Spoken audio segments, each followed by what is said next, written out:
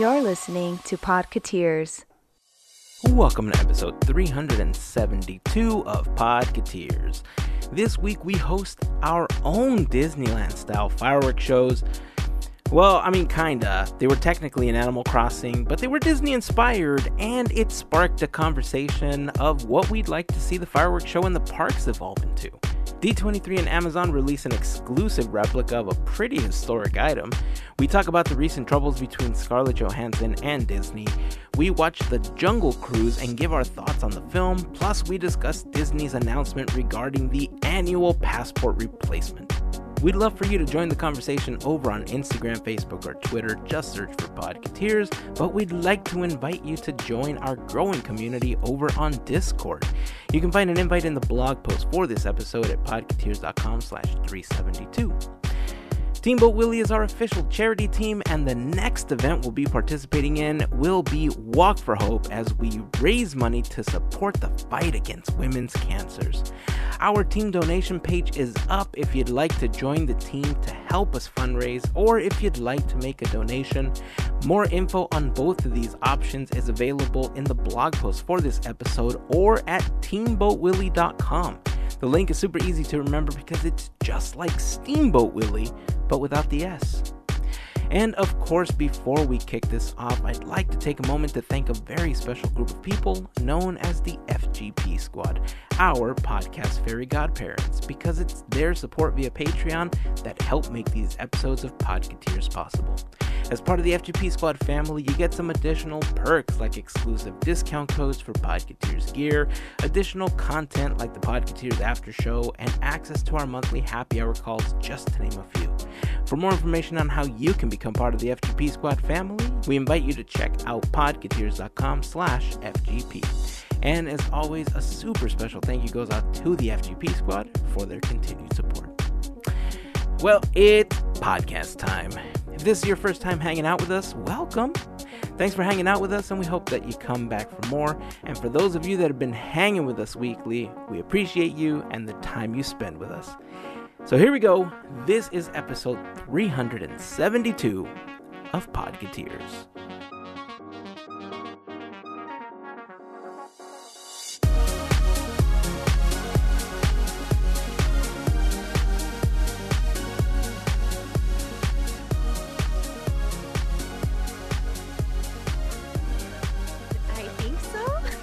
You can never tell with like internet delay and everything.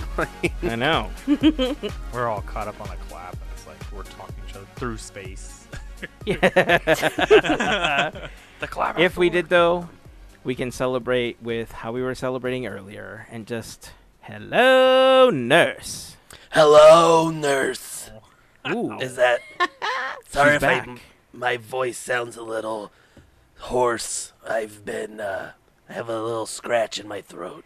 And Well, at least your Okay, voice doesn't it's- sound a little donkey. Yeah. So, but anyway. How's everybody doing aside from Andrew's scratchy voice? Good, good. Scratchy, sweaty. I can relate to that. Yeah, Yeah. right there with you, man. Right there with you. If you saw the title card for the episode, you know that we're going to be talking about the Jungle Cruise. Disney released information on the Magic Key program. What is it? What is Magic Key? We'll find out later in the episode, obviously. We're going to talk about Scarlett Johansson. We're going to talk about Luke Skywalker and how he's hooking people up with jobs. We're going to talk about some cool stuff we saw on the internet. But first, Mel, Yeah. last year, I remember you were telling me that after I got Animal Crossing, that last year you had seen this event thing that they had where they had fireworks. Yeah. And I had no clue what you were talking about. Of course, I could have gone on YouTube and watched somebody's video because it would have given me complete context, but I decided not to. Why? Because I'm lazy sometimes. We all are. And so, we get this announcement that Animal Crossing is bringing fireworks back this year. And I'm thinking, this is great. I get to experience them. And I had no idea. I remember you told me that you can create your own and that there was, I was like, okay, this is going to be great. Sunday rolls around and, The kids and the wife and I are all playing Animal Crossing together, running around the island and talking to the villagers. And, we finally figure out how to set these fireworks up. Then I start seeing posts on the Discord server that you kicked off with, like, I want to see Hattie as the firework at Disneyland. And I thought, yes, because that was my first thought, right? Like, how do we integrate these characters and these things that we like to see into this fireworks show? And ironically enough, we picked the exact same custom design to create the Hatbox Ghost. And so we had these Hatbox Ghost, like, fireworks. If you are part of our Discord family, you would have seen some of the animated GIFs that I posted on there of some of the fireworks that I had going on my island. I also posted them on my personal Instagram account. I didn't post that on the Podcateers one, did I? Just on my personal? Yeah, just on my personal. Yeah, just your personal. So if you're following me on Instagram, you would have seen my fireworks show there.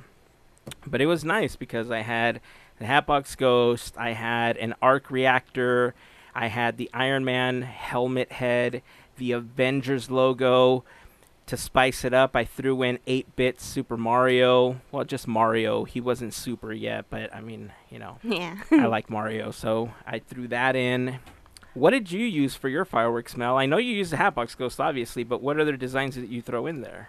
I have a Mara face, which nice. I had to see this be done, and what else did I have? Mickey balloons, and we actually threw in some Star Trek for Jerry. So we gotta compromise. I was like, you could have 5 slots. I will have 5 slots.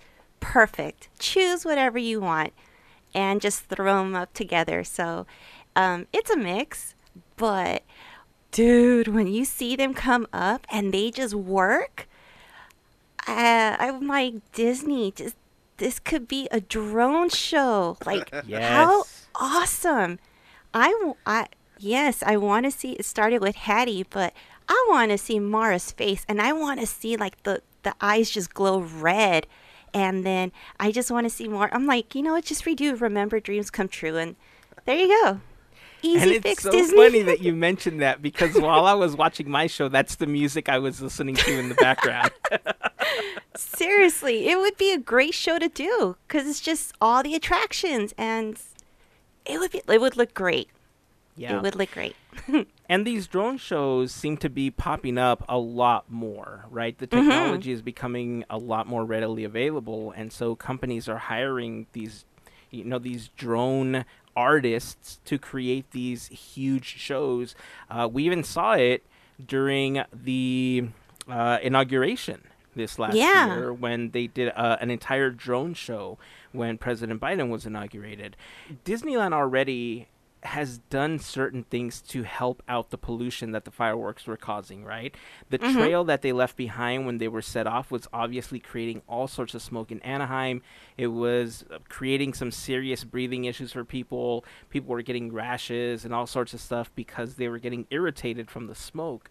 Then they went to the air compressed cannons, which essentially lost the smoke trails, and it helped them control when certain things went off, when they started embedding the chips inside of each of the shells so that they could detonate them the way that they wanted.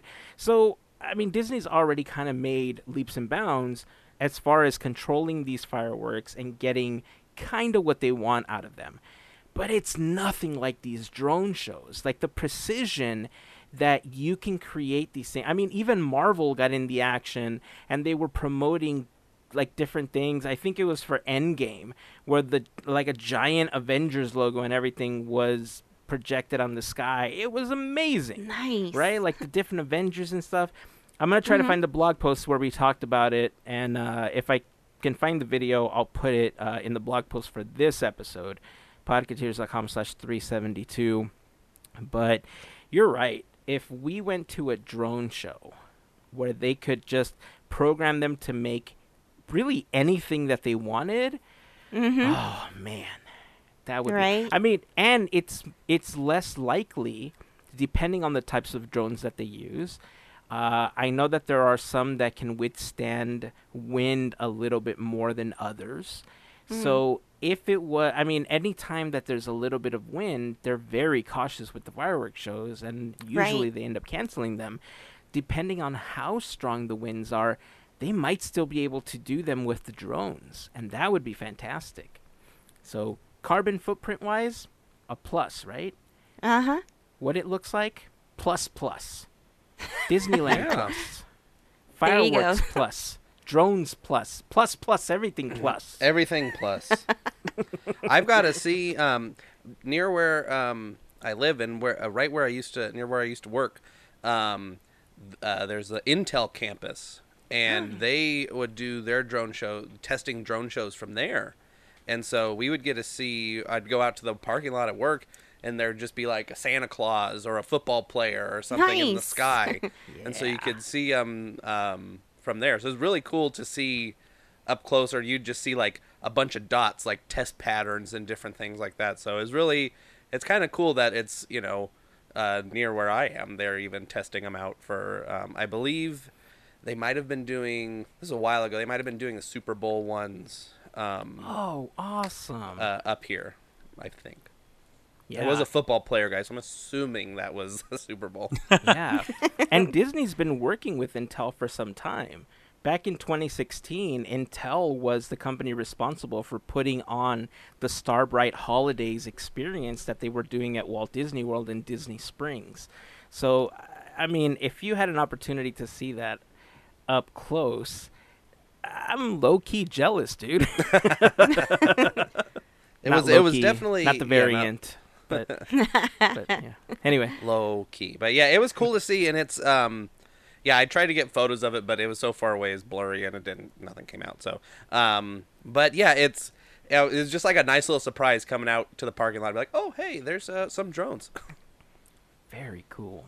Larry, have you ever seen a drone show, or Mel, have any of you either seen any of these shows, even a video? I haven't, but I was feeling. I mean, I've seen the videos. Those are super cool. Like Yeah. you're saying, the Biden inauguration when he was coming in, that was pretty awesome to see on video.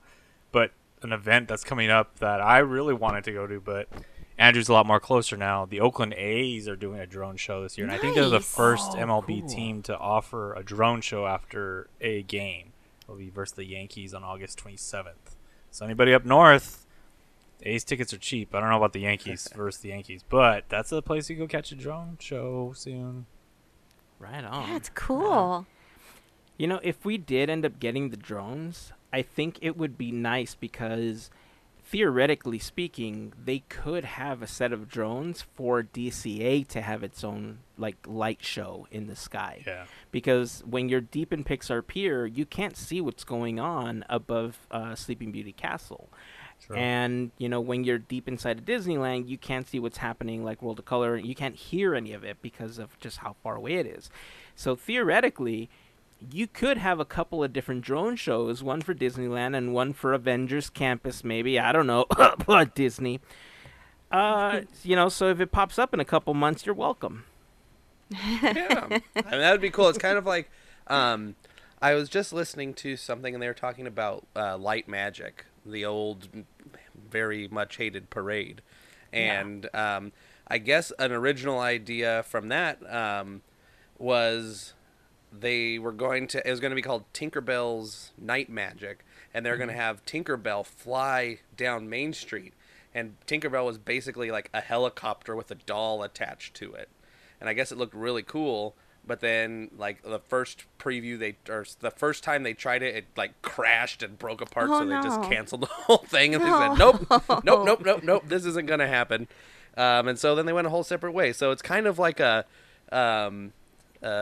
spiritual cousin, the Light Magic Tinkerbell and all these drone shows. It's Yeah. like a drone show before a drone show was even a concept. Right? Yeah. I love it. I love it. Well, again, if you end up seeing it in the parks anytime soon, you're welcome, I guess. I don't know what to say because more What than can likely, you say except you're welcome? great. I know I'll be happy. Definitely, I'll be happy because the possibilities are endless. Yep. Oh, hey. So Andrew, I think this episode you're gonna be making me really jealous, like most of the episode, because Amazon and D23 teamed up to release. Let me read the entire name for this because I want to make sure I get these 2 or 3 words correct. But here's the name of the product: the Disney Treasures from the Vault Limited Edition Engineer Mickey Mouse Giant 36-inch plush Amazon exclusive. That's the one, yeah. Yeah, that's the name. So in case you're wondering how to find it, just search for all that, and then you'll find All that. Yeah. Well, you can't find it anymore on Amazon, I'm pretty sure. You cannot. I tried earlier. So what this is if you remember the opening of Disneyland, when they were doing the special, when they did Dateline Disneyland during the park's dedication, Walt, when he was on the EP Ripley, he had this Engineer Mickey plush toy with him. And it was made exclusively for this special, for the opening of the park and the dedication. I love this plush, right? It's Mickey. It's related to trains. It's a nice size. It's pretty big. It's like 3 feet tall. And, I mean, I wanted this plush as soon as I saw the email from D23. And I was thinking, man, should I get this? But it was right on the tail end of, should I get the tiki mugs? Or, like, what am I going to buy? Like, which one's more probable here? I ended up going with the tiki mug because I didn't know how much the Mickey was going to be, and obviously I didn't want the tiki mugs to go out. I really liked the design, and I wanted to make sure that I got one, so my cousin ended up going, and he picked one up for me, so big thanks to my cousin John for picking that up for me. Nice. Yeah, so the Mickey gets released, and I had an alarm and everything set on my phone. I'm like, oh, I man, did too. if this is happening, I'm going to go for it. And I didn't know what to expect price-wise, right? I knew it was limited edition. I knew it was a D23 release. And in my head, I was running scenarios like, well, how much am I willing to spend on this thing? Like $50? Yeah. It's like $60? Sure. Like $150? Maybe. I don't know. And so I let it go, waited for the alarm, boom, 9 o'clock rolls around. I go on there, send the message to the team, make sure that they go on there. I saw that it was $100, and I thought to myself, should I get it? Should I not? And I didn't. I think $100. But I did. Yes, and I have to say, I'm so happy for you. I'm glad that one of us got it. It'll be I'm sitting sad that here it's not me. When we do our our next, whenever it comes in the next after show, we'll have Mickey sitting right behind me. I'm sure he's gonna be huge. When they first announced it, I don't know if they announced how big it was in any of the postings. So I was like, oh, maybe it's like, if it's like a 16-inch thing, oh, maybe it'd be $50. That'll be, okay, that's kind of thing. 3 feet tall, this thing, and it comes with a stand. Nice. It's gonna take a week to get here, so it won't be here till next week. But yeah, I was talking with Tina, and I asked her. I said, "Hey, here's this Mickey that came out. What do you think about it? How much do you think it costs?" She goes, "Oh, like $200." And I was like, "No, it's $100." She's like, "Oh, you should get it." I was like, "Yeah, Nice. we should get it." Okay, so and then I got it, and it was still available like through the most of the day. Yeah. Where sometimes those those through Amazon Treasure Truck, sometimes those deals go like real quick. But I think since they've changed it to where it's Treasure Truck, but they still just ship it to you, as opposed to having to go pick it up, they might have a more availability because it's not like, oh, this truck only has 20 or whatever in your area. Yeah, I didn't think about that. Yeah, that's a good point. Yeah, they did shift to the just buy it and ship it model probably around July or August of 2020 because of the pandemic. And I had done Treasure Truck before, and I'd pick stuff up for my cousins, and I've gotten a few things like pins and stuff that they have exclusive to Treasure Truck. But when I saw it, like, I thought to myself, like, if this was $50, I would have instantly jumped on it. 75, I would have thought about it and then been like, yep, still getting it. At $100, I had to think about it a little bit more because not only did I get the mugs, but I'm in the process of trying to buy some other stuff And I saw the Mickey still available later on in the evening because, like you said, we've posted board games like the It's a Small World board game and other stuff on the Discord server. And usually by the time we post it, when members on Discord go check the treasure truck, they're gone. They're sold out already. And that's within the first 20, 30 minutes of it. So I was surprised that it was still available. I almost took it as a sign that it wanted me to buy it. And I thought, how can I convince my wife that this is an okay purchase? Honestly, I will tell you, if I had talked to her about it, she would have been like, just get it. You're going to regret it. Do I regret it now? Absolutely. So I will just enjoy yours from afar. Yeah, you can see it every time you watch the, we video chat. Or if you want me to babysit him for a while, I'll be open to that as well. Okay, yeah. We'll figure out a custody or something. Oh, wow. Awesome. I love it. I love it. Before we continue, I do want to remind you that this episode of Podcateers is brought to you by a fantastic group of listeners known as the FGP Squad, or as we call them, our podcast fairy godparents, through their support via Patreon. If you want more information on how you can become part of the FGP Squad family, just head on over to podcateers.com/FGP for more information. There you'll find a little bit about what the FGP Squad is. Members of the FGP Squad will be listed on that page. A little bit of what you get, which is, exclusive content like the Podcateers After Show, discounts on Podcateers gear. You get access to the monthly Zoom happy hour call that we do, and more. So if you have any questions, feel free to reach out to us. We'll be happy to help you out with that. But again, podcateers.com/FGP is where you want to go for a link to sign up. And of course, to all of the members of the FGP Squad, we just want to send a huge thank you for your continued support. Let's briefly touch on this lawsuit that apparently is happening between Scarlett Johansson and the Disney company. Any thoughts that you want to share on what's happening right now? It seems like there's you can kind of see both sides of it, but also you can see that, in my opinion, I think Warner Brothers, I'll bring up Warner Brothers, when they knew that they were going to start doing all this HBO Max stuff where they're releasing stuff in theaters and on HBO Max at the same time, they went and renegotiated with all of their stars who had these contracts where they're saying, well, you get X amount of box office, da-da-da-da-da, and renegotiated with all of them. Disney didn't bother to do that for Black Widow, and I don't know if they've done it for anything else post this lawsuit coming to light. So that, I think that would have been an easy enough thing to do. But, everybody wants to keep their money. And, a lot of it is, pandemic related. And I think I mentioned this on the show before, that when we talked about, it must be on the after show, when we talked about Black Widow, this movie was, anticipated to come out in a different world than it did. So, Yeah.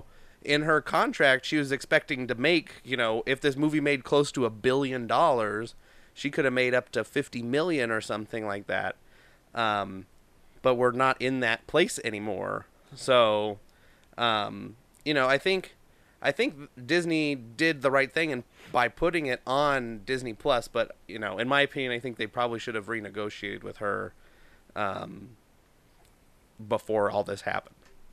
Yeah. Yeah, that's the only thing I could see is like this just happened is probably just renegotiations.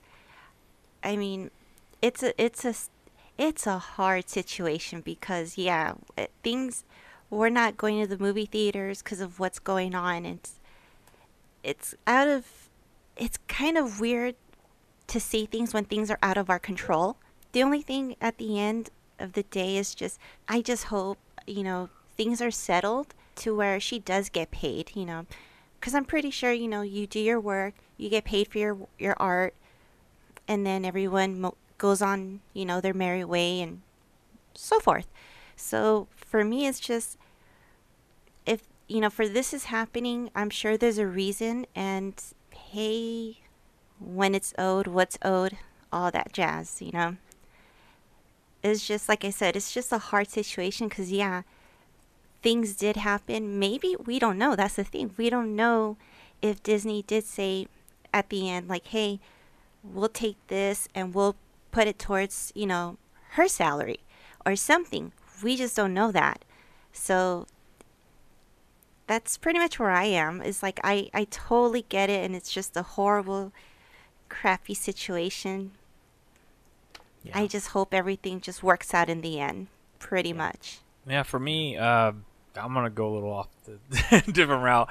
I see what your guys' points are with the pandemic and the movie we got released. I just look at this being a money thing, and I don't like it. That's really where I'm at, and that's because I look at it as like Scarlett Johansson, an amazing actor, and the storyline and all of that. They deserve what they give and what they're doing acting, but I for $50 million and the lawyers going after Disney, and Disney's not being right. We know that they have money at this point. We know, as far as we can understand, they're not meeting somewhere. That's for sure. We all know that.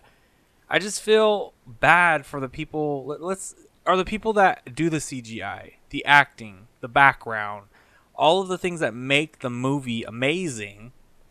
Do they get $50 million in the end? If the movie does $1 billion, do they get that? Do they get a bonus? Do they get anything? And it's like, I'm not saying taking anything away from Scarlett Johansson here. That's not what I'm trying to say. What I'm trying to say is one person doesn't make the movie. And what Disney's doing is not right. And what Scarlett Johansson, whatever she feels, that's what she's going to feel. And she's put out the lawsuit.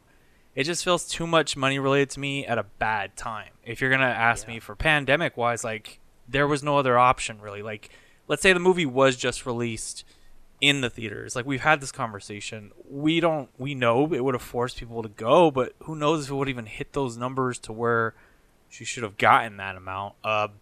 I just feel there's a lot more people that make a movie, and specifically Marvel movies. Like, there is a ton of people that are in that line to get to that point. So for this point, I'm just kind of this, like, it's a money thing. It's really a money thing, and I'm like, I hope it doesn't ruin Marvel, like, just jack up the negotiations, because that's a sad thing. It becomes a money thing that ruins such a good story. But that's kind of how I feel about it right now, opinion-wise. Yeah. Yeah, I mean, I think you all bring up really great points about it. I feel like I'm on the same wavelength with all of you, because, Mel, you said something that's really key, that it's easy to talk about this stuff when you're not in the heart of it, right? Like, it's not affecting us directly. We're just kind of hearing about what's happening in the background.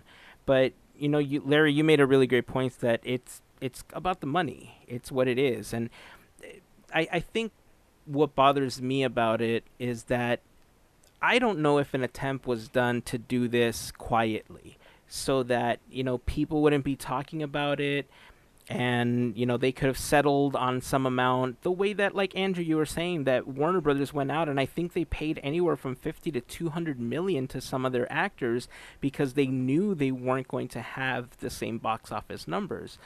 So whether or not Disney should have been proactive about that, that's a story for another day. I think there's a lot of people that are going to say, yes, they should have. Warner Brothers did it. Universal did it to some extent, I believe. And so Disney should have done the same thing. But I think this is part of what happens when you have such a huge company that in a way is semi-fragmented, right? Like, Marvel is doing their own stuff, Pixar is doing their own stuff, Disney's doing their own stuff, and even within the Disney itself, like, without these other properties, Fox and all this other stuff, like, Disneyland is run as its own business. Walt Disney World is run as its own business. Heck, here at the Disneyland Resort, California Adventure and Disneyland are run as two separate businesses.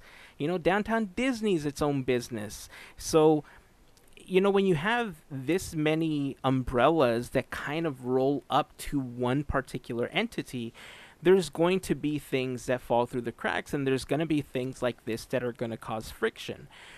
As a company, Disney is responsible to their shareholders, and like you said, Andrew and Larry, they're going to do what they have to do to make money and to keep their money.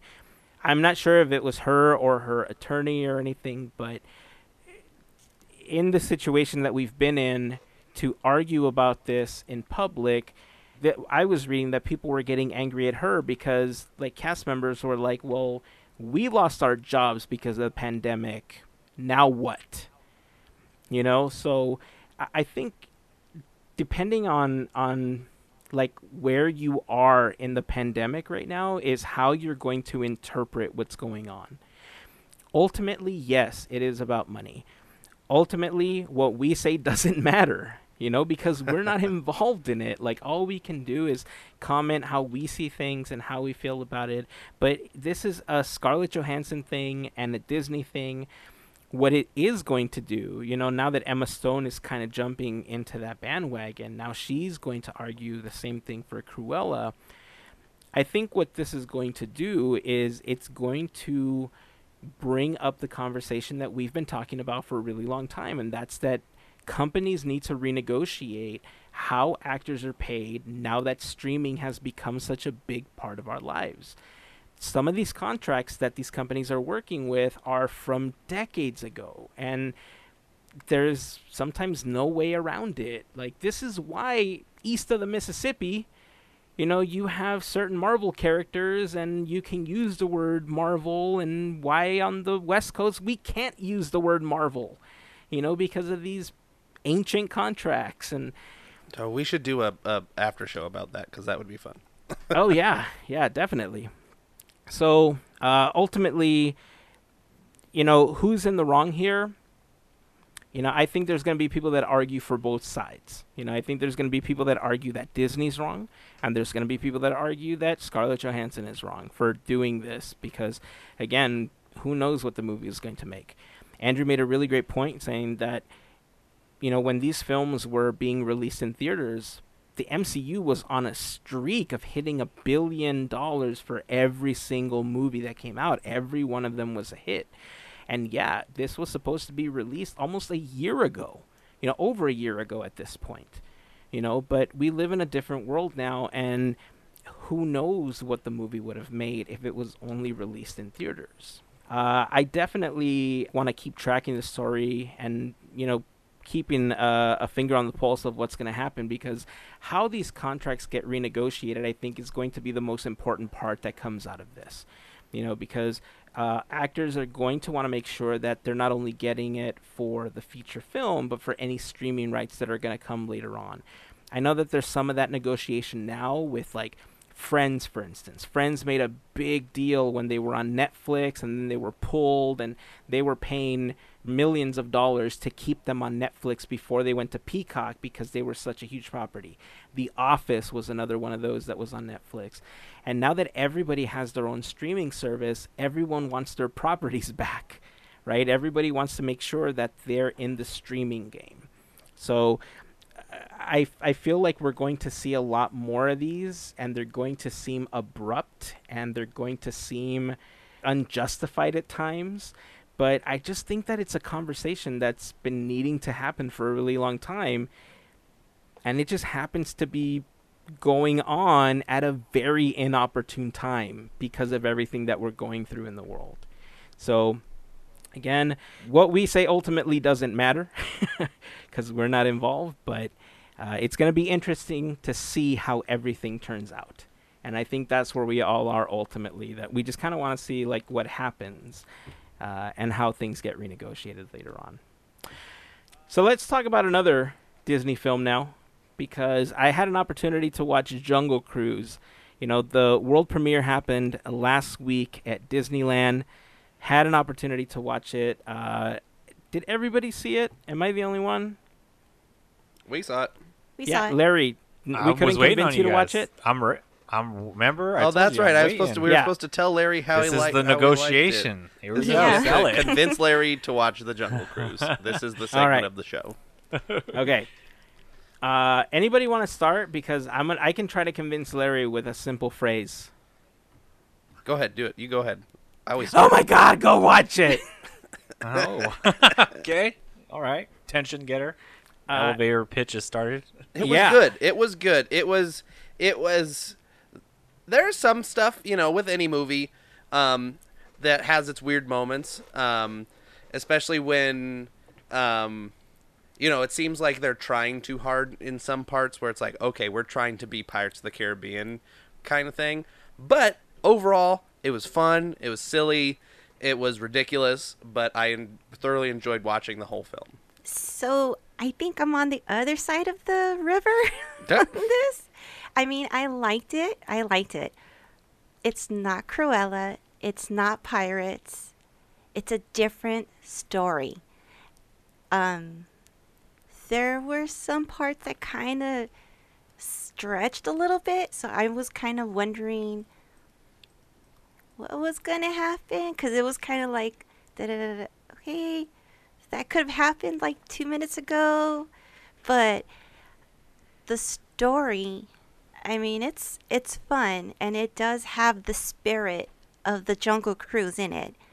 Um, the only thing is my little complaint is I didn't understand Emily Blunt's character for a little bit because if they were going for a strong, a strong-minded female, which is great, but they made her really stubborn. Yeah. And I'm stubborn, but there's a level of like, hey, that's a lot of stubbornness. It's got to kind of come down a little bit, but but it is a ride. Like it'll take you like it's kind of weird. It's like if you have been on the Jungle Cruise, then you can imagine these stories happening as you're going through it. So there you go. It's a little Yeah. Jungle Cruise. It's a little Indiana Jones. It's a little Pirates of the Caribbean. It's a little this, a little that. Emily Blunt, she played the character of Pants, right? That was her name, Yeah. Pants, in Yeah. the movie. She played Pants. That's That was her interesting. character's name was Pants. I think you guys nailed it with that description, right? Pirates, indie, like all those Jungle Cruise, like they're all there. I'm sticking to the you gotta watch it that I said at the beginning because, Mel made a lot of really great points. That if you're familiar with the Jungle Cruise, if you go into this film expecting it to be exactly like the attraction, you are going to be sorely disappointed. Because although it has elements of the attraction, it has the puns that the skippers say. It has a lot of the gags, like on the attraction, there's a big branch with like a boa constrictor, right? Like there's certain visual things that happen on the Jungle Cruise on the attraction that happen in the film, and they're very literal, and they're there to bring you in. And to be honest with you, a lot of them happen in the first third of the movie.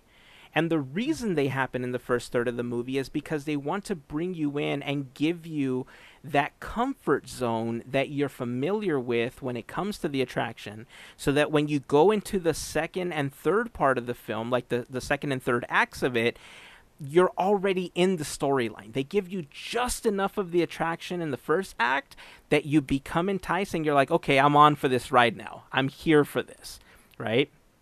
The story itself, I remember when we were talking about that Ronald D. Moore was in talks with Disney about creating a show for Disney Plus about the SEA. And I was super excited about this, right? Because I thought, oh my God, Jungle Cruise is going to be the introduction of Dr. Albert Falls into this like MCU-like version of SEA, and we're getting this on Disney Plus, right? Like it was crazy how happy I was. And the more that I found out about the film, the more that I realized that that was not going to be a possibility. After watching it, I can tell you that it is not directly geared towards that, but it's open enough that it can be used for that. So You get if like you were evil, expecting... you get evil society in this film. Well, Well, not evil, yeah. but not cool as the one we know and love. Yeah, right? There are inklings of it throughout the film. They even reference Albert Falls in the movie. Like he's like referenced in packages and in like artifacts that are seen as part of, the storyline. And it gives you that sense of, oh my God, this is really going to bring us into this universe. The story itself, if you listen to our episodes on the SEA, we talked a little bit about Dr. Albert Falls and his story and how he falls into the lore of the Society of Explorers and Adventurers. This story in particular takes elements of that story and then adds this whole other story that kind of incorporates something that we've already seen in Pirates of the Caribbean and we've kind of already seen in Indiana Jones, in something that they're searching for in the film and what the whole premise revolves around, right? I think they do a really good job of telling that story. I think that if you go in without the bias of this has to be exactly like the attraction, you'll enjoy the film. I think it's very enjoyable. As a matter of fact, I probably enjoyed it 3 times more than I was expecting to enjoy it, you know, because I know I was kind of on the fence about it too, you know, and like we even said, like, we don't know how much money this is going to make. Like, we don't even know if it's good, right? I would watch it again. Like, that's how much I enjoyed it. Like, it's not like I saw it and I'm done with it. Like, I would totally go watch this again. So, as you're watching it, throughout the film, you are going to see elements. Like, when we talked about one of the expeditions that Dr. Albert Falls was on, you know, one of the jokes on the attraction is that, you know, there's the sunken Cambodian temple, you know, known to some skippers as the Shir Lee Temple.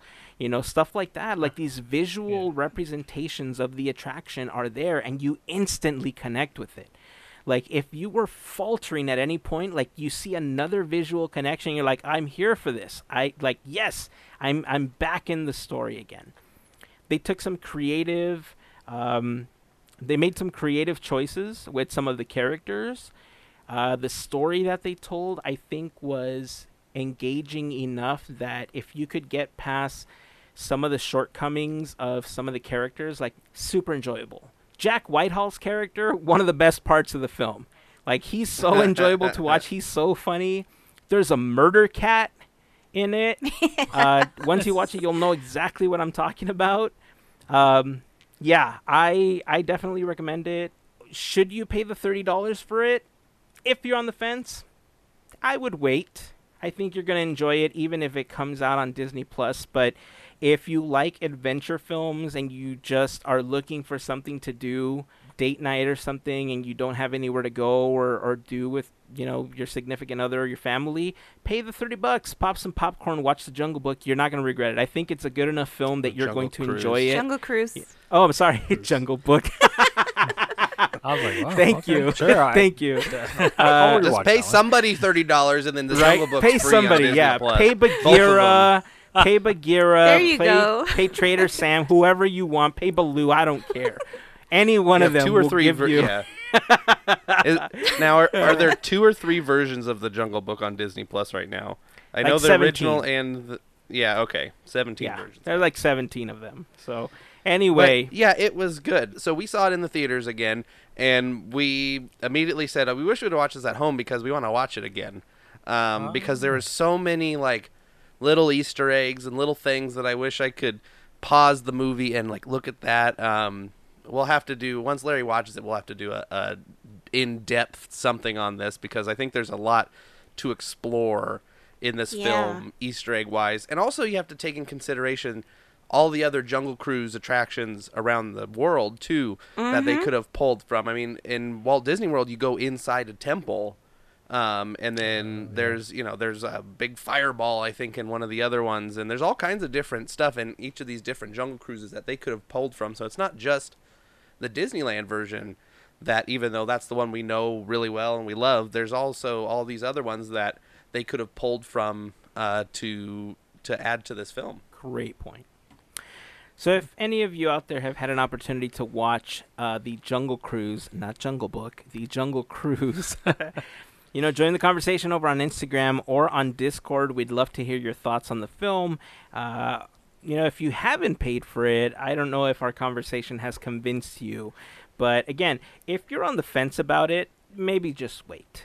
If you're up for, you know, an evening, you don't have anything to do, you want, like I said, want to do date night, want to do something with your kids, pop some popcorn, order some pizza or something, and watch The Jungle Cruise. I think it's a fun enough film that you'll enjoy it enough that you won't be like, I spent $30 on this. How dare you?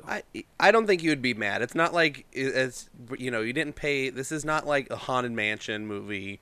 This isn't Indiana Jones 4. This is even though even though I like both of those movies for different reasons. This is better than I think you're not giving it enough credit, Hazen. I think it's worth the $30, especially if you're by yourself.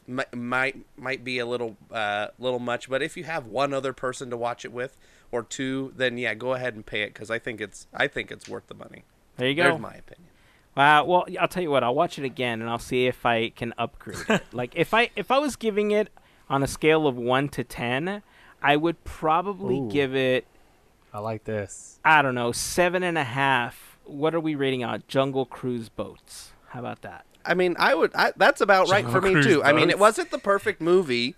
But rarely every movie is the perfect movie. But I think it was fun, and I was thoroughly entertained.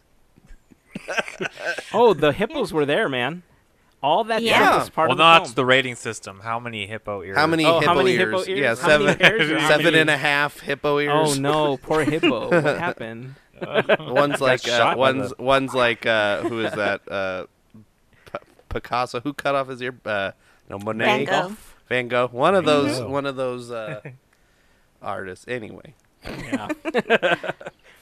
All right. Well, again, if you have any thoughts on The Jungle Cruise, we'd love to hear them. Join the conversation over on Instagram or Discord, and let's continue talking about it there. And maybe even let's throw this out there. We've already seen Pirates. We've already seen Haunted Mansion.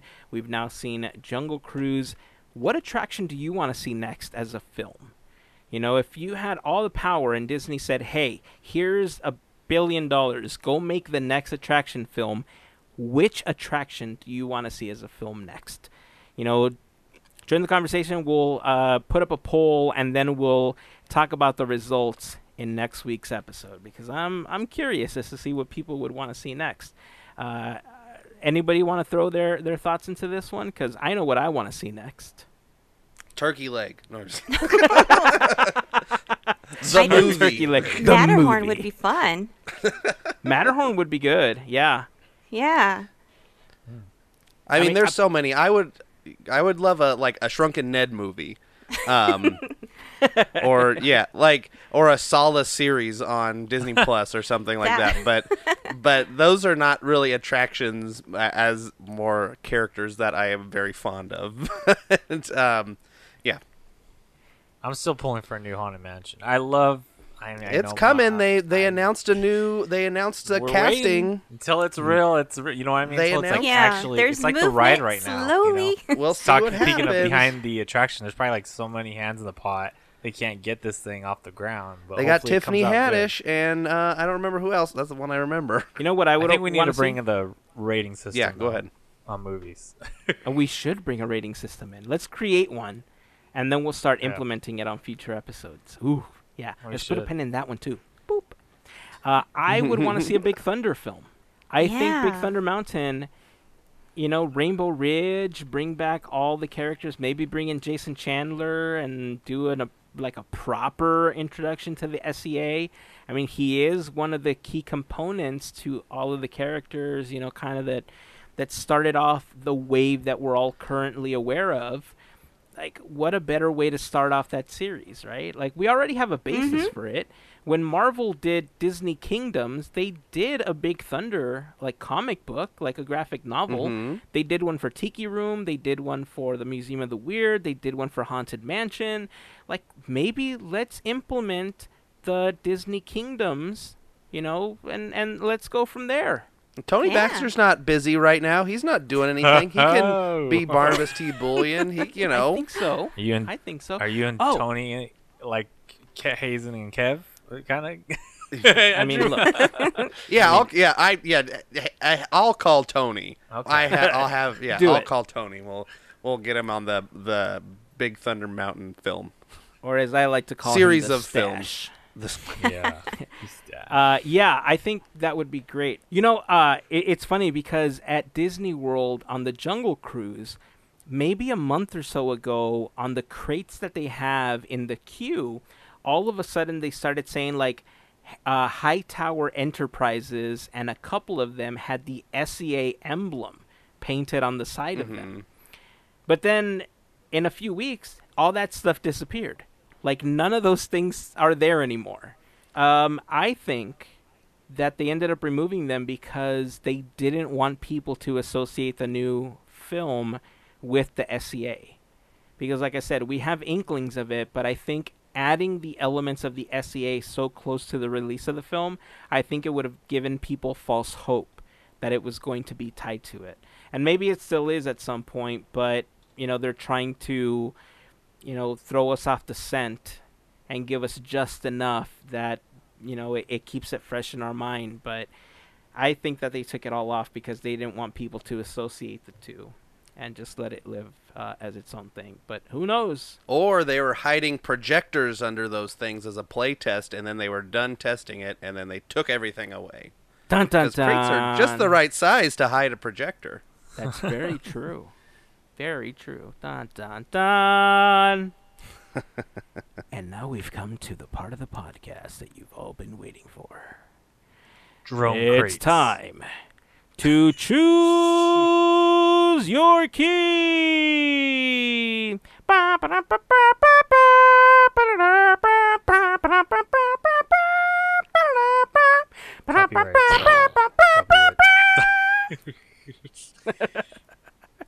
Get them in accounting. Your Quick. friend and host, Mickey Mouse. So after months of speculation, the Disney company has finally given us some information on what the evolution of the annual pass program is going to look like. As you know, earlier this year, Disney made the decision to cancel all of the annual plans as they existed, breaking the hearts of hundreds of thousands of Disney fans simultaneously. You know, they went on and they renamed it the Legacy Pass because, you know, a Legacy Annual Pass holder, because they wanted to give people discounts and allow them to shop for stuff. And, you know, it was great for a while, but I think everybody was waiting to see what we were going to get next. There was a lot of speculation about how much it was possibly going to be because we had seen a lot of different price hikes over the years, and the trend, I think people felt that we were going to be over the $2,000 mark for the highest tier. Really early on, I think we started speculating that because of the Flex Pass, we felt that it was going to all be Flex Pass, especially considering that once we were in the pandemic, the reservation system seemed to be really working for them to try to control the crowds. And what better way to control the crowds than by forcing everyone to make a reservation? Lo and behold, earlier today, the Magic Key was announced. I think the greatest comparison that I saw was the graphic that Andrew sent all of us, where each key was represented by a Keyblade from Kingdom Hearts. I don't agree that the Imagine Key is Sora's Keyblade, but whatever. I mean, I guess if you're starting off at the bottom, it's the most basic Keyblade, so I guess it makes sense if you want to get technical about it, but whatever. 4 different keys to choose from, no longer called annual passes: the Imagine Key, Enchant Key, Believe Key, and Dream Key. When you guys all saw this, what were your initial thoughts of this new key system that Disney has put forth? Monthly payments are back. I think that was the biggest shock to see that we were going to get that option again, considering some of us all of us actually, we all paid full price for tickets. And I thought we were going to have to take out, half our bank account for a pass, but I'm actually surprised. I'm actually really surprised, pleasantly surprised, because we're that much closer to getting a pass again. Yeah. Who's going to call it Magic Key? I don't think anybody that's not required to call it Magic Key is going to call it Magic Key, because everybody has been calling it Annual Pass since, 1987 or whatever. So everybody's going to call this an Annual Pass, even though it's Magic Key. So that's kind of... I understand why they did it because it's a whole different program, but the names here or there for me. But the offerings are, like Melissa said, pleasantly surprised that the price isn't ridiculous. Yeah, the flex, the reservation system is not ideal for everyone, but I think it's the best of both worlds to get to where the parks aren't overly crowded. Because everybody remembers you'd go there and some days, like on a Sunday, and when the SoCal passes were unblocked, like it was just a madhouse. And this is a way that they can control how many pass holders get in versus how many day ticket people get in versus, how many park hopper ticket people get in, and et cetera, et cetera. So I think it's going to be better for us in the long run. Like I said before, our wait time is going to be down because they can restrict who can come on which days, how many people can come, and et cetera, so that our experience overall is better. Yeah. Initial thought, I'll keep it just as is. I went, just what Andrew said. I go, Magic Key. Okay, I've got to stop saying annual pass. I've been still doing that. Right. And then I just looked at a couple of things, and I was like, yeah, this isn't the same. I shouldn't have expected that. I don't know what I was thinking. It's different. And I'm very, it's kind of like Jungle Cruise, I guess, again. I'm hesitant to what we've been seeing as trends previously from what Disney is offering. I'm hesitant to be like, I was satisfied. Let's just put it like that. I was satisfied to be like, there's the monthly payments again. That's awesome. That's back. Thank goodness. But I wasn't ready to like jump. I'll explain that later when we get into it. Yeah. Yeah, I think you all bring up some really great points. I think initially, I'm kind of with you, Larry. There are some things that make you really hesitant at initial glance, right? Because when you break them down, the prices are very comparable to what the last set of annual passes were. There's not a huge jump, which is very, very surprising for me. The lowest one, however, the Imagine Key, is only available for Southern California residents. And everything from the Enchant up is available for anyone. They're not restricting it to California. They're opening it up to everyone. This one, this does not list what the Premier Key or Premier Pass or any of that would entail. I know that there was a lot of people that park hop between Florida and Anaheim that had a Premier Pass because it allowed you into the parks on both coasts. There's no mention of that here. And I know that Disney World is scheduling to bring back their new program for annual passes really soon. So I'm sure that once that is revealed, we'll have more information on what's going to be available if you tend to park hop between the two coasts. As far as what's available, let's break down the Southern California one first. It's $3.99 and $19 a month after a $179 down payment. As a matter of fact, they're all available as a monthly payment plan after the initial $179, which is approximately the equivalent of a one-day park hopper, I think, on a like second tier, I think is what it is, because we're still on the tiered system ticket-wise. I'd have to go back and look at the tickets, but I feel it's kind of like the mid-tier because over 200, I think, is the highest tier. Tier 5. The highest tier, yeah. They're all reservation-based on admission to one or both theme parks, up to 2 park reservation holds at a time, 10% off merchandise, 10% off food and beverage. This is really similar to what we saw when Costco was doing the SoCal passes, or even when Disney did the SoCal pass for a little while. It's about the same price. And look, honestly, the monthly payments, I think we were all surprised to see them back, but I think Disney understands from a business sense, getting a monthly payment from people to not come as often as they were coming before, and possibly coming once or twice a year, but still getting $20 a month from them is huge for the company, right? When everybody had annual passes, That's the big difference now, right? When we had them before, we could go whenever we wanted. We can't do that anymore. Like, now we have to make a reservation. So the next key is the Enchant Key.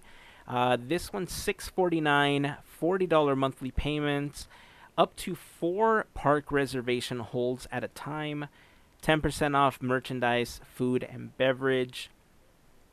The Believe Key, $9.49, $65 a month after the initial payment, up to 6 park reservation holds at a time, 10% off merchandise, food, and beverage, and 50% off theme park parking.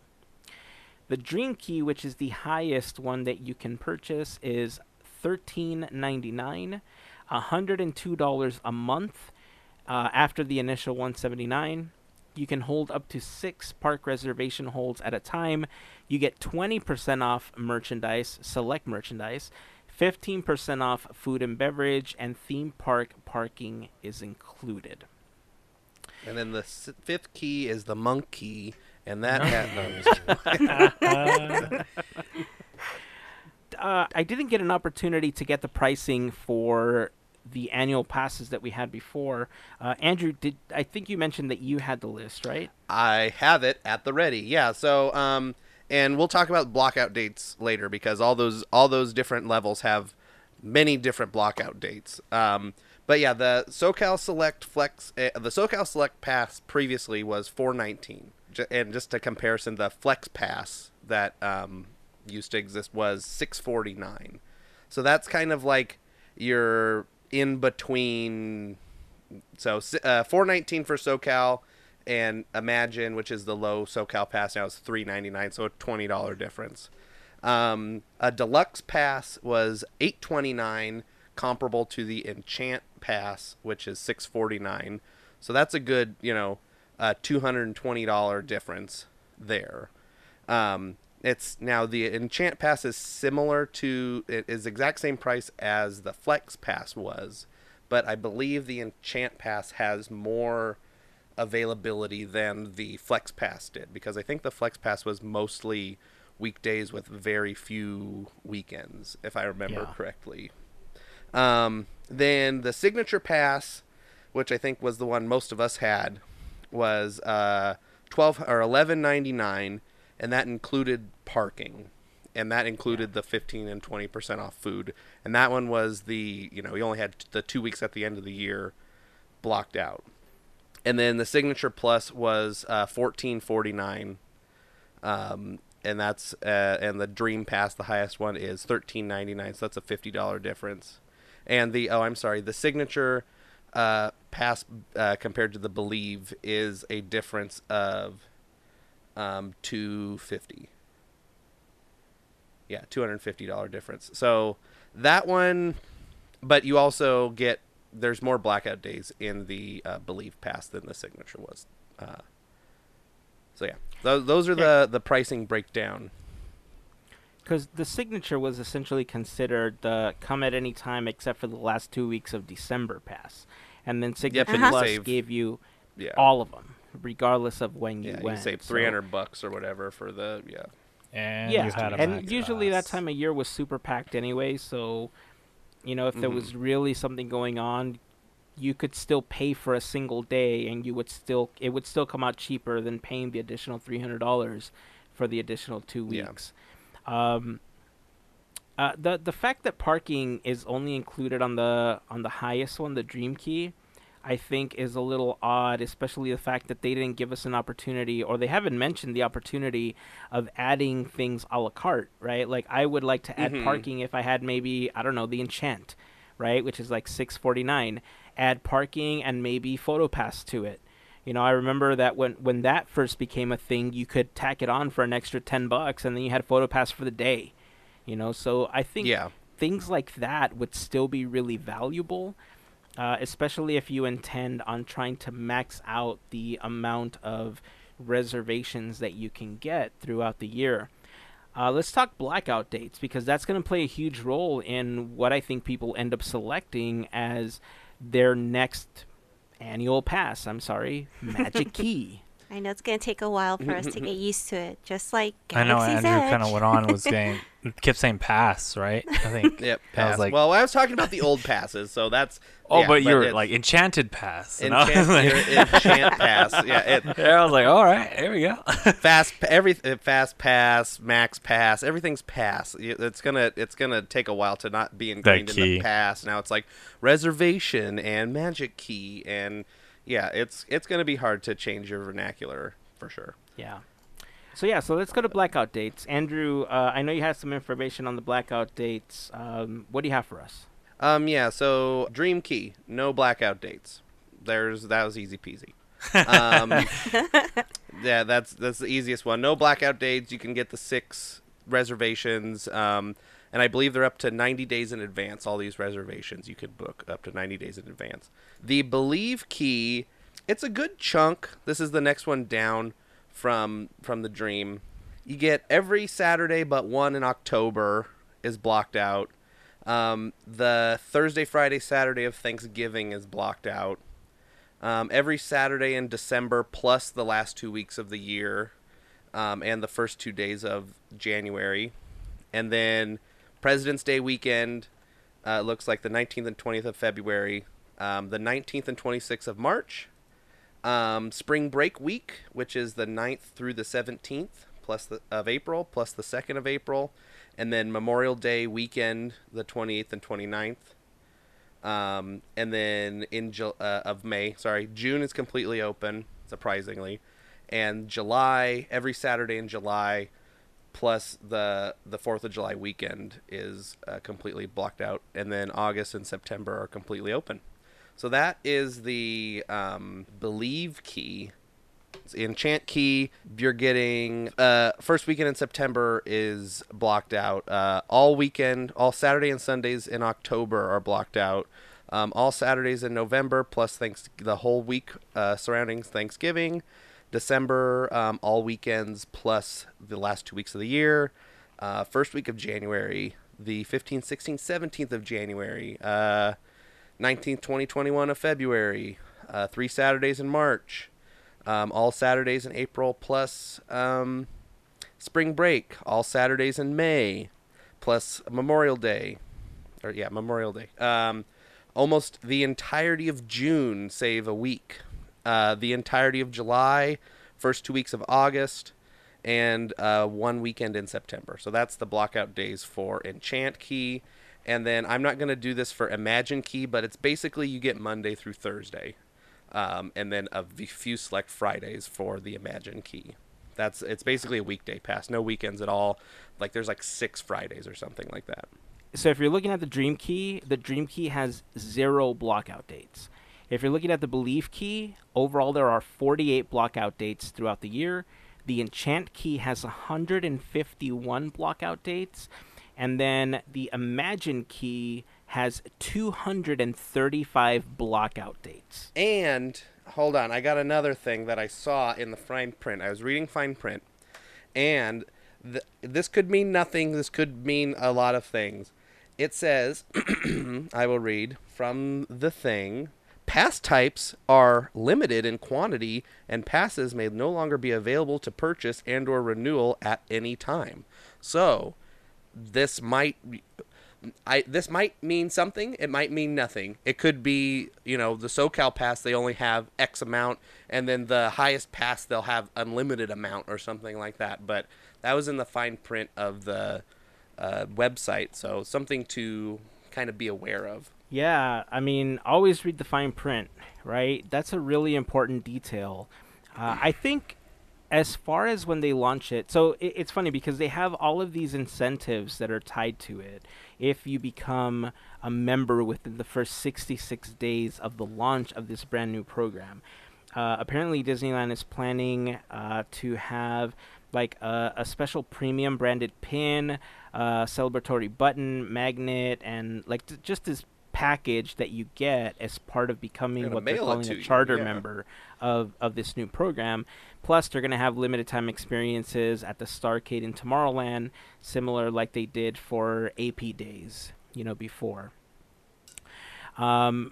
I know that there's going to be like no-show policies that are in effect the same way that they have for Flex Plan, and making sure that you keep your reservations, because if you don't keep your reservation, obviously it's preventing somebody else from coming into the park and making the company money. So there will be ramifications if you don't keep your scheduled dates. Obviously, you can work something out or cancel if you have an emergency. That's something you got to work out with Disney. But the not available thing was an interesting piece of information, because I'm wondering if what they're going to do is they'll limit it to maybe, like, if you think about how many people were annual pass holders, maybe they'll do an eighth of that to start off. Those will be charter. And then they'll see how it works out and how they can move around with reservations. And as COVID restrictions get lifted even further and we're able to open the parks a little bit more, maybe they'll open it to another eighth. So make it a quarter of what the annual pass holders used to be before. And then they'll kind of juggle that around for a year or two and see how well they're maneuvering with that amount of passes. And then maybe they'll open it to roughly half. And then maybe that's where they're going to cap it, because they'll realize that the amount of people that are coming into the parks on reservation days are not allowing ticketed people to come in, or ticketed guests to come into the park as frequently as they would want to. It makes sense to a certain extent, because one of the biggest complaints was that as annual pass holders, we were always in the park, and so we would hinder the experience for ourselves, honestly, and for guests that were coming from out of town or on vacation, whatever the case was. I was trying to figure out exactly where we kind of stand with tickets right now, right? So if you got a one-person, just one park hopper for a single person for 2 days, you're looking at about $200, or $235, I think, is what the cost of the ticket is. What tier is that? I want to say, I thought I had my notes here. Give me just a second so I can bring them up. Well, and I mean, they do have that deal going on right now too for California residents, which is does it matter if they're park hoppers? Like what tier it is? Doesn't it just kick in once you make? That's what I don't remember. That's a good question. I thought park hoppers still had a tier, but that might just be day ticket, and I'm getting everything confused. But Yeah, that pass, that it's $304 for a 3-day park hopper or something like that for California residents. So that's their deal right now. Yeah. So I won't even go into the deal packages right now, right? I just want to stick to single day or just general park hoppers. So if we went with a 5-day, a 2-day ticket, if you went for one park for 1 day for one adult, it's $235. That's the max you're going to pay for a ticket at this moment, right?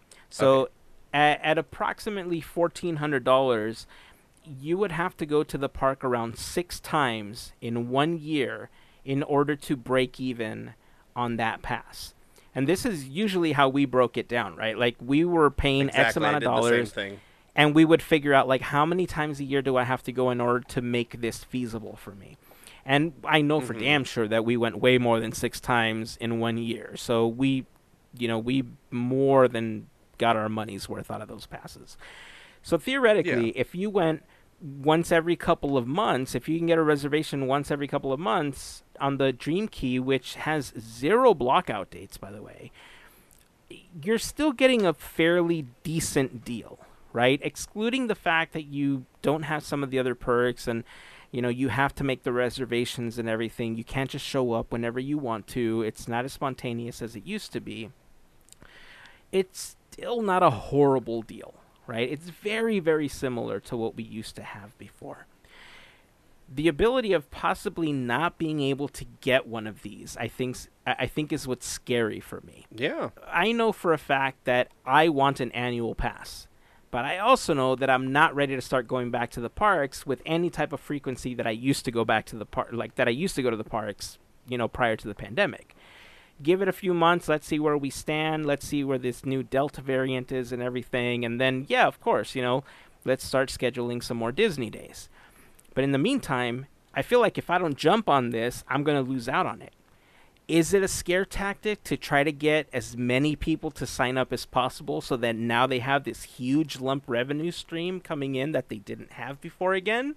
Because I'm sure that they noticed that not having people on annual pass payments was a huge dip in revenue. So is this just a scare tactic to get a huge revenue stream in again? Or are they truly going to limit it? That's the scary thing. So we're trying to figure out where we are because we have to buy 4 of these, right? It's like my wife and both our kids and myself. So it's not 1 or 2 passes. Like we have to get 4, so we have to figure out how are we going to do it? When is most convenient? There's obviously going to be times of the year that are going to be, harder for us to go because the kids are going to be in school, and depending on the pass that we get, weekends aren't even going to be available. So why would we get one that only the weekdays are available if we can't go because the kids can't go? So there's a lot of options to weigh out, especially when you're on a reservation system. As far as what you think you're going to get, or if you're considering any one of them, where do you each fall right now? And I'm curious to hear Larry's thoughts at the end about where he kind of stands, because I know he was kind of faltering on it. Ooh, I'm probably the worst person to go first. I kind of see myself getting back into getting one of these keys.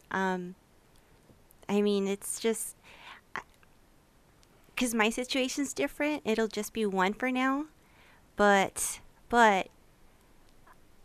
I'm not gonna rush it. I'm not gonna be on a browser the 25th. I can't. I will not be at home, so I can't do that. But I'm gonna keep an eye out and see what happens. I think the wording and the way that everyone's excited for everything, that created FOMO. That totally did.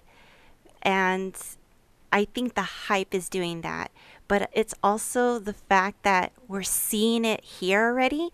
I'm kind of itching to go back, but the situation, it's we don't know what's happening right now with, health and everything. So I'm kind of waiting, and, they said 66 days. So I'm going to see what those 66 days, what happens, how things go.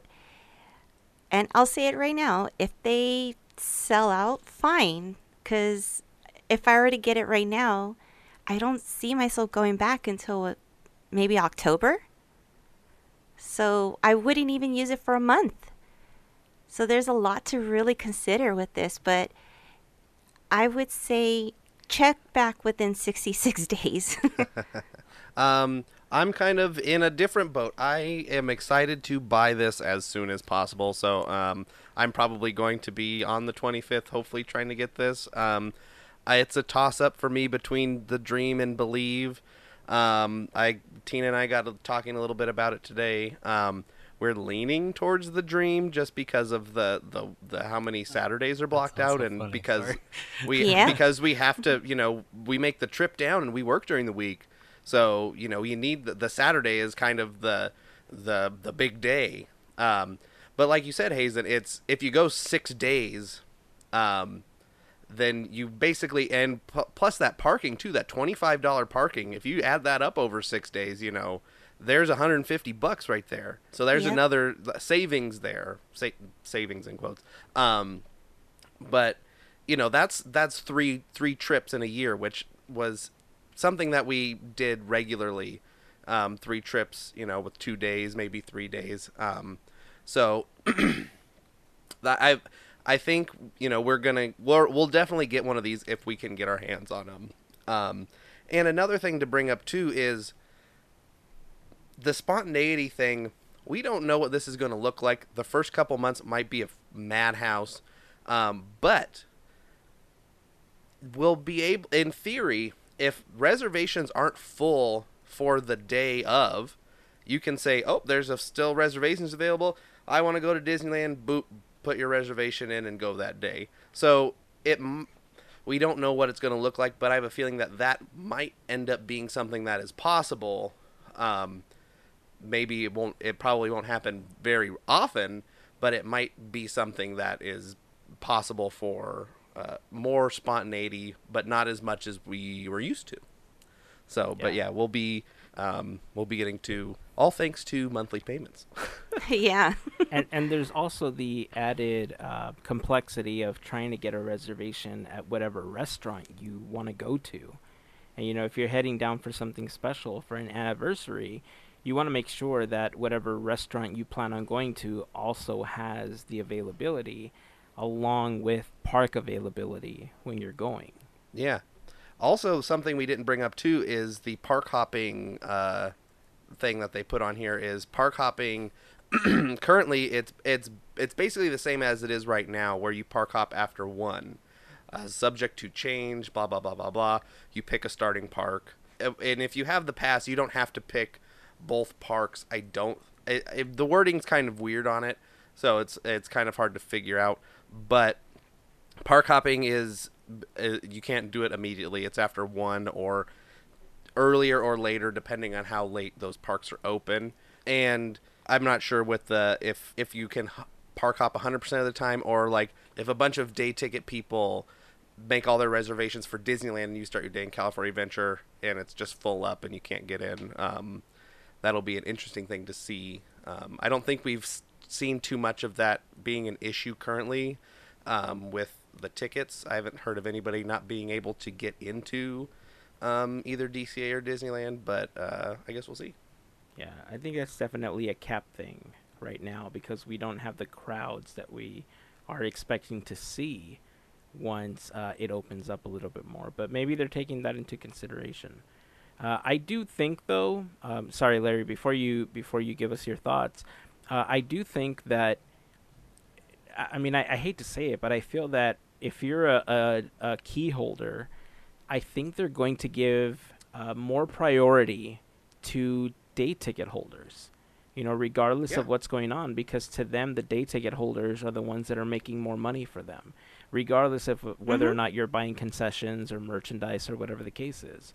So I do think that when it comes to, like you said, park hopping and stuff, I think the priority is going to always be for the day holders, so, or for the day ticket holders. 100%, yeah. Larry, you know, where do you stand on all of this? Well, I'll kind of just continue where I left off. I went, The first thing after I said, was I clicked to the link to get to the key section where it's not just the Disney Park blog, and it's kind of where we've been reading off the Dream Key and the Believe Key, and then I got to the blackout dates because I was in the mindset of comparing this to what it was before, and I need to let that go. And I wonder if any other Disney annual pass holders were like that, because I really need to let it go. Because if you compare it to what, like Andrew mentioned before, Signature was what the pass I had, which is gone. It's forgotten. If you try to compare it to Believe, just off the bat, the parking's gone. That's 50%. If you look at it numbers-wise, people are like, well, they dropped the price of the overall ticket.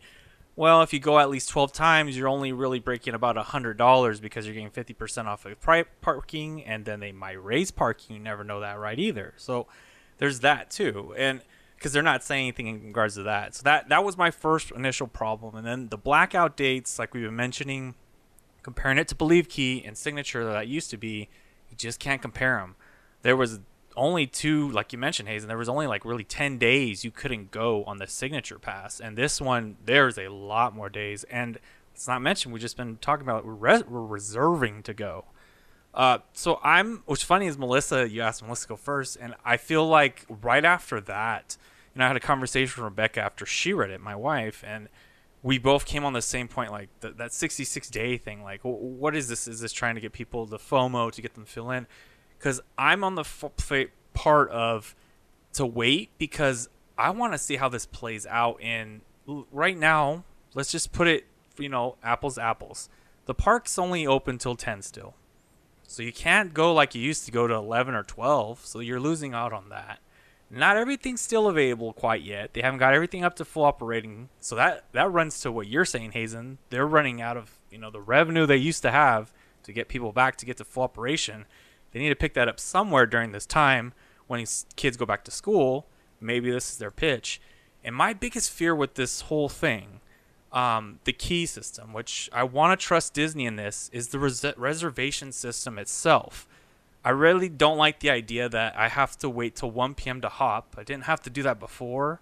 And now I have to wonder, like, I know they're saying these days are available, but when you log in right now, just think of it as a regular ticket to the Disney reservation system. You see what's available. What's your tier of your ticket? What if there's some logarithm we don't even know about that's built into these keys of what tier you have? For example, let's say, they give out as many keys like that. What we read earlier doesn't really apply. That's to get people to buy as many keys as they can, right? But when these people log in with the enchanted key, they see a different amount of availability than the believe key, because the believe key gets a little bit more allotment to get in on that day. All the enchanted key people already filled it up. Does that make sense? Like the reservation that they were giving to keep this ratio comfortable. And see, I don't want to be too much of the guinea pig on this, especially like I just mentioned, that it's still not fully operational. I mean, we don't, and I hate to do this because it's more about safety, right? But there's still no shows. We don't have shows quite yet. And, and that's a big one for me. Like, I like to see live entertainment, and that was a big thing for me at Disneyland. I also like to see World of Color, Fantasmic. Those things got to roll back in for me. So that already gives me that kind of hesitancy to be, okay, let's see how the reservation system works for each of these keys and get a little more feedback. Because I technically got 66 days, and I'm still one of the originator keys, right? Yeah. And that's if they don't run out, right? Because we don't know how they're going to handle that. So, True. like Mel said, True. there is, you both made a great point that there is some merit in waiting to see how everything goes and trying to get it as late in the game as possible. But then what type of game is this going to be with so many people itching to get back into the park as quickly as possible? I imagine the first day or two is going to be a nightmare trying to get one of these things, and we've seen it before. With all the reservations that they've had for Oogie Boogie Bash and for anything that Disney has had ticketed, the first day or two of these events, like, they're kind of a nightmare. You see it all over Twitter, you see it on Instagram, and it's a difficult thing to manage when a handful, in comparison, right? I'm using handful very loosely here, but a handful of Disney fans want to go to this particular event versus the dozen handfuls of Disney fans that are going to want to get one of these keys when it first becomes available so that they can be back in the park as soon as they can. Again, I don't know exactly where we fall on this right now, because we do have to think about getting 4. We do have to think about, when are we going to be able to go if the kids are in school. If we go too far down on the ladder, then we're not going to have any weekends available. So we can't do that. We have to have something high enough that we have the flexibility to go on weekends. But then how many weekends are available, and are they even feasible for us to go when they're available? So many things to think about. I think we're going to continue discussing it to see where we land on it. I don't think I can, if I had the money to just say, like, all right, whatever, we're just going to get all 4 of the Dream, then Obviously. yeah, great. Obviously, Yeah. we get that. We don't get block-out dates, and then we can go whenever, right? But at the same time, do we really need parking on all 4 passes? Like, why was there not a Dream Key without parking available? My kids don't drive. They're children. Why do they need parking on their Dream Key? You know what I mean? So that's one of the things that kind of bugs me about how they just presented all of them without offering certain things a la carte. I get it if it's not available for all of them, but if they said, hey, Dream Key holders have the ability to purchase parking outright for the year or to add it to their plan. None of the other ones do, but you get 50% off parking. You get 10% off, whatever the cases are for each one, right? But if you're at a high enough tier, my kids don't need parking. Like, you see what I mean? Like, it's an added expense that we definitely don't need to have. So a lot of things to talk about. I'm interested to hear what everyone thinks about these keys and how you see yourself using it. Where do you even stand on getting one of these? Are you going to jump on it as soon as possible? Are you going to wait to see how it goes? join the conversation over on Instagram, or we'd love to see you over on Discord. We'd love for you to join the family there. Again, podcateers.com/372. If you haven't become a member yet, just click on the Discord link. Within a few seconds, you'll be added to the server and you'll be part of the community. You can converse with all of us there. Members of the FGP squad also have a specific section dedicated to them on the Discord server. So if you're interested in becoming a part of the FGP squad, again, podcateers.com/FGP. You'll find the link and information there. You'll get access to link it to your Discord account and have special access to that area as well. Any closing thoughts before we wrap up this conversation? I'm just gonna say I need to say something right at the end since we're gonna close this out. I just want to shout out to my buddy Carlos. He just started listening, and I just want to tell him thanks for listening.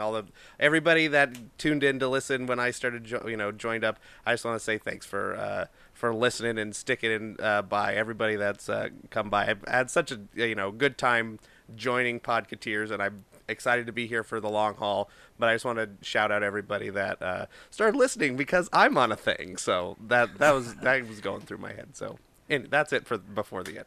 Awesome, man. Aww. Well, Carlos, shout out to you. Shout out to everyone that's joined the Podcateers family, following Andrew to listen to him on this thing that we do on a weekly basis. Hopefully you get to geek out as much as we do, and you get to hang with us. We hope you enjoy it, and we hope you come back for more. So that's it. That's going to wrap it up. Until next time, keep dreaming, keep moving forward, and always remember to pass on the magic. Have a fantastic week, everyone. Bye. See ya. I think I want to see the backside of water.